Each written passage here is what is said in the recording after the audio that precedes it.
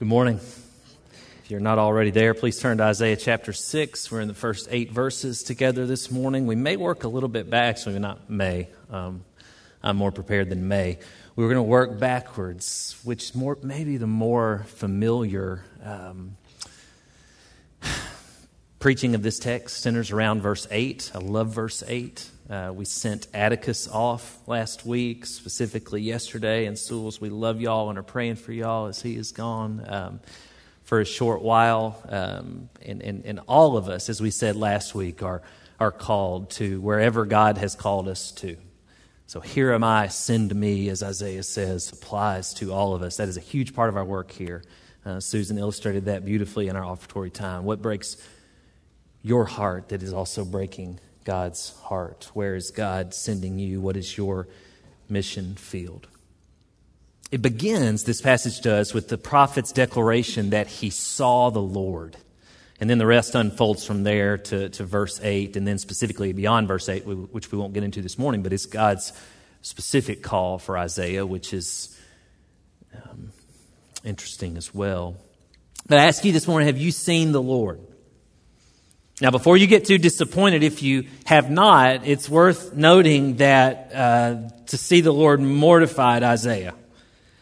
Feeling unworthy, he immediately regretted this encounter. He was grappling, no doubt, with what we find in Exodus 33:20, where God says to Moses, "You cannot see my face, for man shall not see me and live."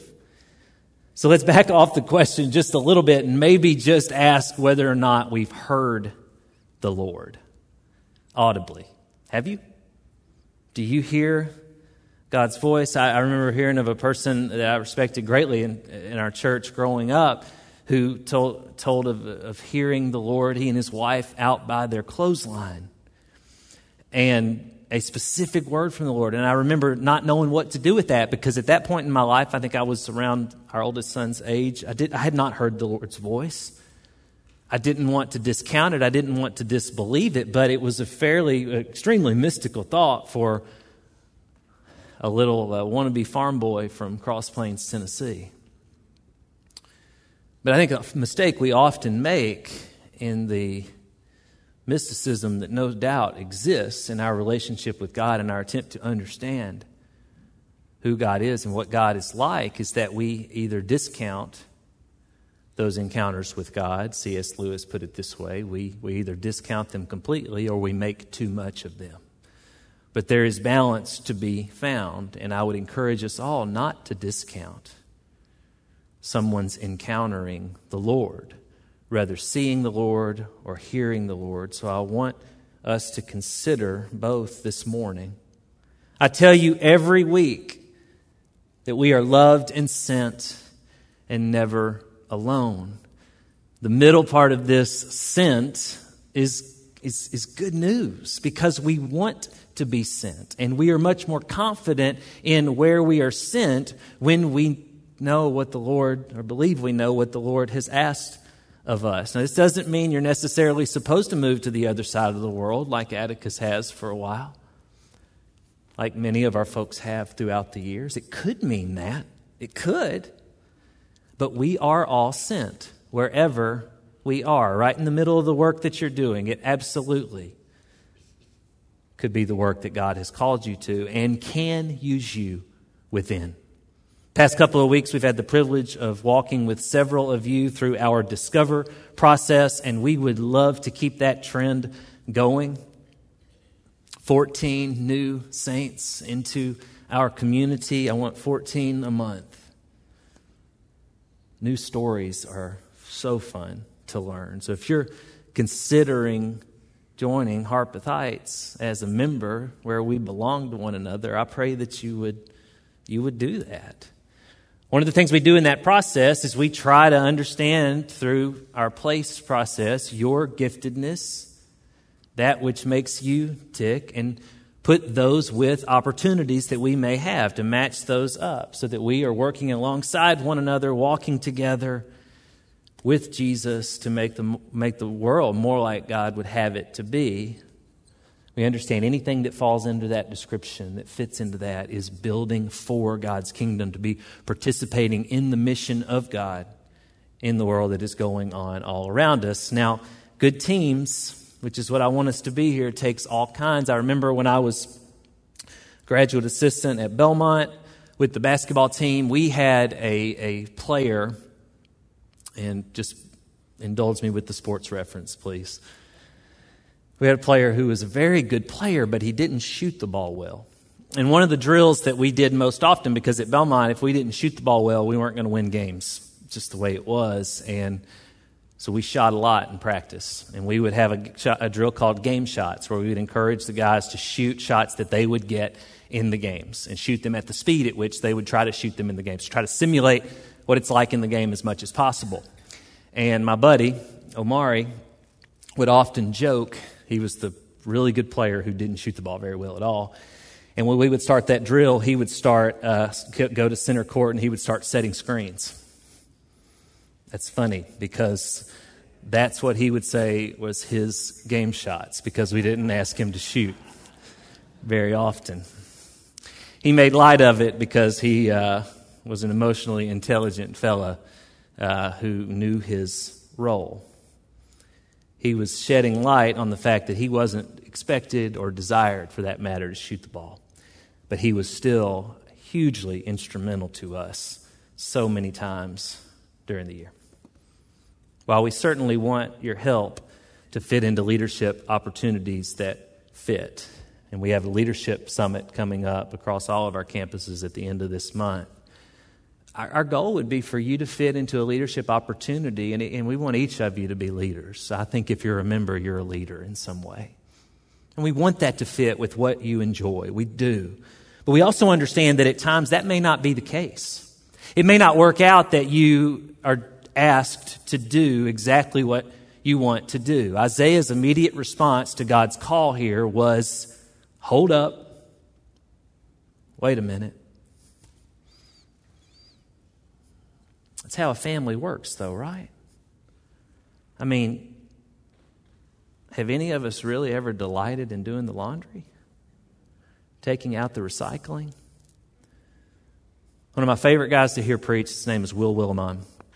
He told a story one time where he was serving at a church in Alabama. He'd only been there for a little while, and he went to they had a night of the week where they fed the hungry in their community. It was a soup kitchen, that's what it was. And he noticed the gentleman who was serving the soup had a scowl on his face. He was just not happy. And he thought, well, something's going on with this guy, so I want to talk to him and see if we can, I can figure out what's going on, because I want to pray for him. And he found out it wasn't anything that was particularly wrong in that week or that day. It was just the general approach this man brought to the soup ladle, which was kind of unfortunate, because he was just foul and not happy to be there. And Will Willimon said, man, why do you do it if you're going to act like this? And the guy looked back and said, because God asked me to. Willimon remarked about that. He found that sad a little bit, but also kind of refreshing. Because sometimes God asks us to get the job done that needs to be done. I don't think that means we should necessarily have a terrible attitude about it. I think this man could have perked up a little bit, and that probably would have helped everything. I hope we could be grateful regardless of our circumstances. But the point stands, church family. Sometimes we go do the work. Why? Because God asks us to. And because of what we're talking about this morning about God. God is holy. So we can trust God. Remember what A.W. Tozer wrote beautifully that we have circled back to occasionally during our God Is series. He said, what we think about when we think about God is the most important thing about us. So I ask you, church, this morning, when you think about God, do you think about God being holy? Another way to ask this is what we've sung several times already. Are we awestruck by God? And I think this is an important distinction to make. I did not ask if you understood God's holiness. I did not ask if you understood God's moral character. I asked if you were awestruck by God. It is a majestic scene that Isaiah paints here. God has a huge robe that apparently fills the whole temple palace. And then we really don't know what to make of these angels, the seraphim, the text says. But terrifyingly, one of the commentaries that I consulted this week suggested that they very well could have been snakes with wings. That's ridiculous.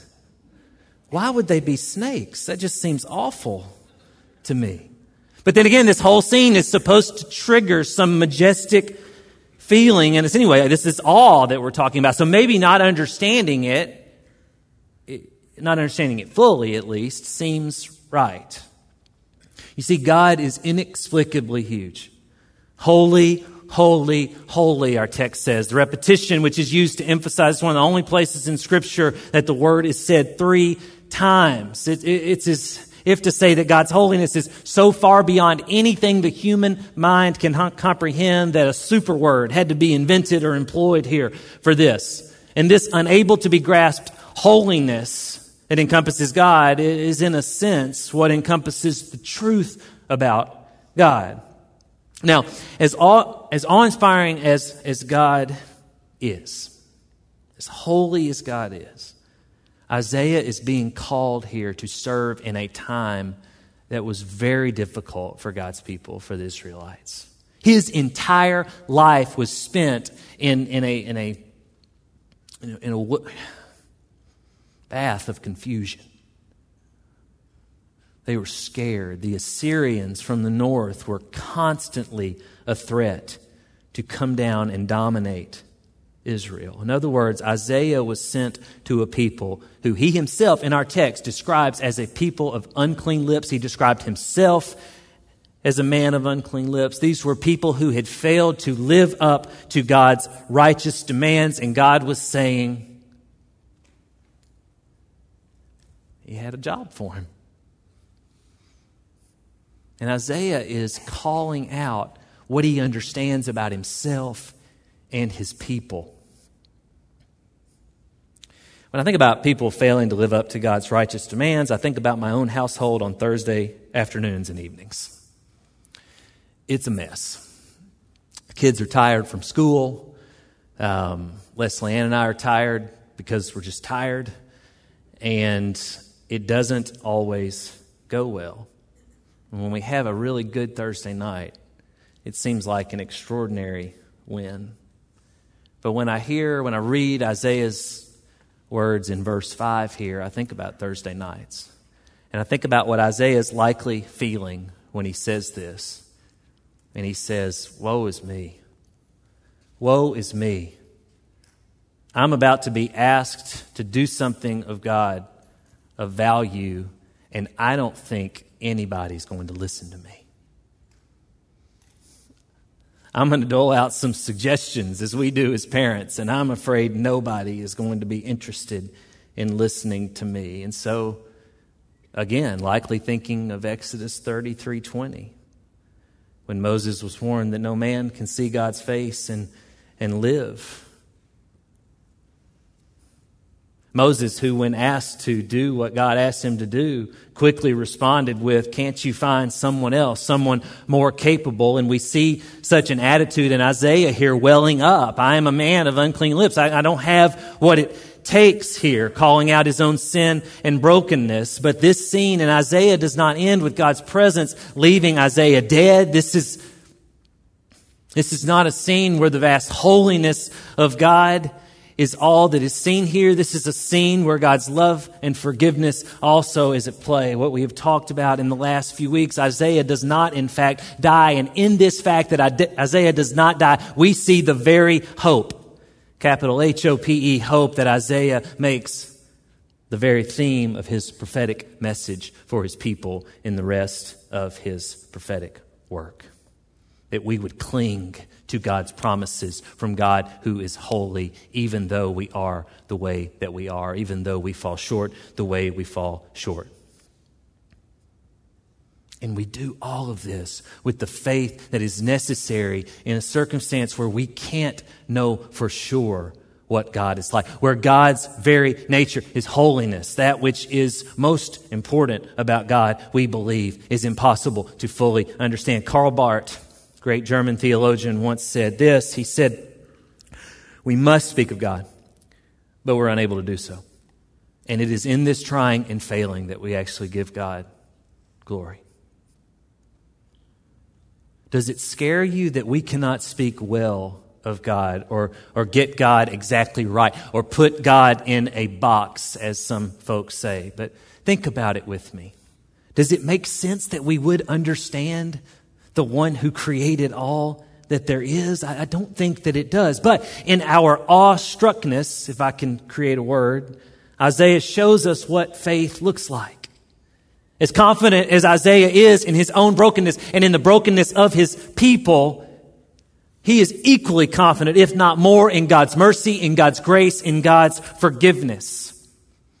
And the Lord says to Isaiah, "Okay, Isaiah, the situation is bad, and it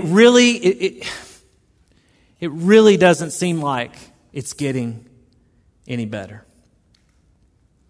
But you must hold on to the hope that you have in the promises that I've made, Isaiah. You must hold on to that hope in the promises that I've made." And we must today.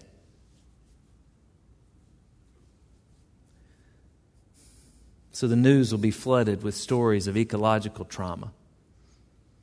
Fires that are wild, storms that are huge, flooding that is immense. And the debate will rage. Are these natural occurrences, are they getting more extreme? Or are the people of earth simply taking up more of the earth and garnering more of the earth's discomfort because of this? And people will be passionate about their answers to these great questions. And unfortunately, in our passion, all too often we will cease to be kind in our disagreement. Because we're people with unclean lips, living among people with unclean lips. And then a great virus will sweep our lands. And it too will cause people who disagree to be very unkind in their disagreement. Because you know what? We are people of unclean lips, living among people of unclean lips. And the lives of those who are not yet born will continue to be discarded. And far too often these killings happen because those deciding to kill have already been discarded by society. Because we are people with unclean motives, living among people with unclean motives. The day the church forgets the truth about our brokenness is the day that it won't matter to us that God is holy and we are not. But do we have to get everything right now? I wish we would, or I wish we would do better. I wish I would do better. But I don't believe that we are called to getting everything right now. I believe we have to lean into very hard into what Bill preached a couple of weeks ago from Philippians 2. We aspire first and foremost to humility. It was St. Augustine, Hippo, who said the three most important characteristics of Christianity are humility, humility, and humility. We aspire to humility. We cling to our faith that ultimately God is going to make all things right, all things new. And we try, yes we do. We try to get better. Further along every day is one of the ways we put it here. But we know that we fail. But in trying, we give God glory, Karl Barth believed, and I do too. Because in our humility, we know that we are among people with unclean lips, with our own unclean lips. Richard Lentz, theologian, said that human flourishing is always a function of delighting in that which God delights in and desiring that which God desires. I see Isaiah in his despair here about reality that he knew of himself and his people, and then reality of what he knew God was going to be asking of him. And I see him taking a stand to say, I'm going to live to figure out what it is that God delights in, what it is that God desires. And I think he had an inkling. I think he understood that it was his own availability, not as much his ability. So that is what I desire for our church, for us, for me, for my family, for your families, for the way that we are families together. It's the hope that I have for our community, that the world outside of our community would see this about us, that we aren't backbiting, that we aren't bitter, that our programs and our time spent together might not look like it always has, because it's just not going to look like it always has. The world is so different. God's not.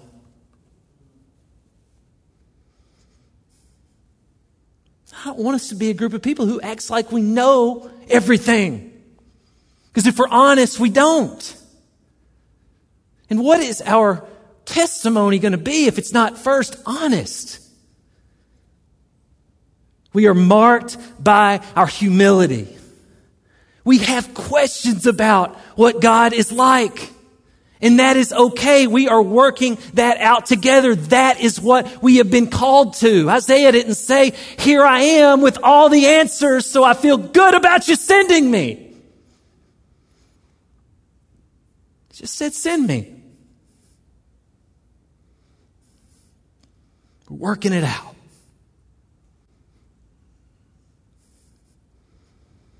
Don't let anybody tell you that you're supposed to have it all figured out. I don't believe God's telling you that. Have you seen God? Have you heard from God? At least part of Isaiah's willingness to hear God's call on his life was due to the fact that he had been face to face with God's holiness. He had seen the majesty of God. Have you? I hope that we can help one another do exactly that. Let's pray.